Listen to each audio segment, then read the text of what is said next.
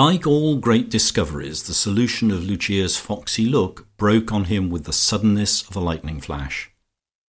And, since it had been settled that she should call for him at 6, he stationed himself in the window of his bathroom, which commanded a perfect view of the village green and the entrance to the Ambermere Arms, at 5.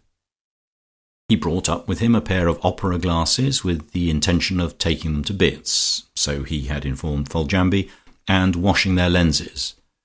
But he did not at once proceed about this, merely holding them ready to hand for use. Hermy and Ursy had gone back to their golf again after lunch, and so callers would be told that they were all out. Thus he could wash the lenses when he chose to do so, uninterrupted. The minutes passed on pleasantly enough, for there was plenty going on. The two Miss Antrobuses frisked about the green, jumping over the stocks in their playful way, and running round the duck pond in the eternal hope of attracting Colonel Boucher's attention to their pretty nimble movements.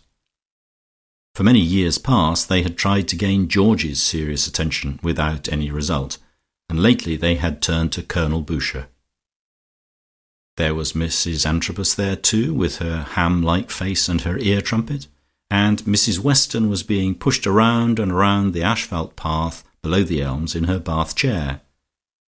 She hated going slow, and her gardener and his boy took turns with her during her hour's carriage exercise, and propelled her amid streams of perspiration at a steady 4 miles an hour.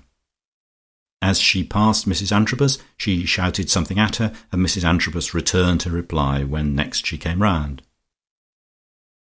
Suddenly, all these interesting objects vanished completely from George's ken, for his dark suspicions were confirmed, and there was Lucia in her Hightum hat and her Hightum gown, making her gracious way across the garden.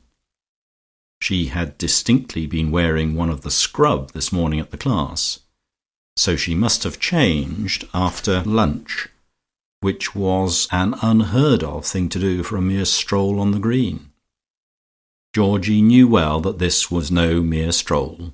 She was on her way to pay a call of the most formal and magnificent kind. She did not deviate a hairbreadth from her straight course to the door of the Arms.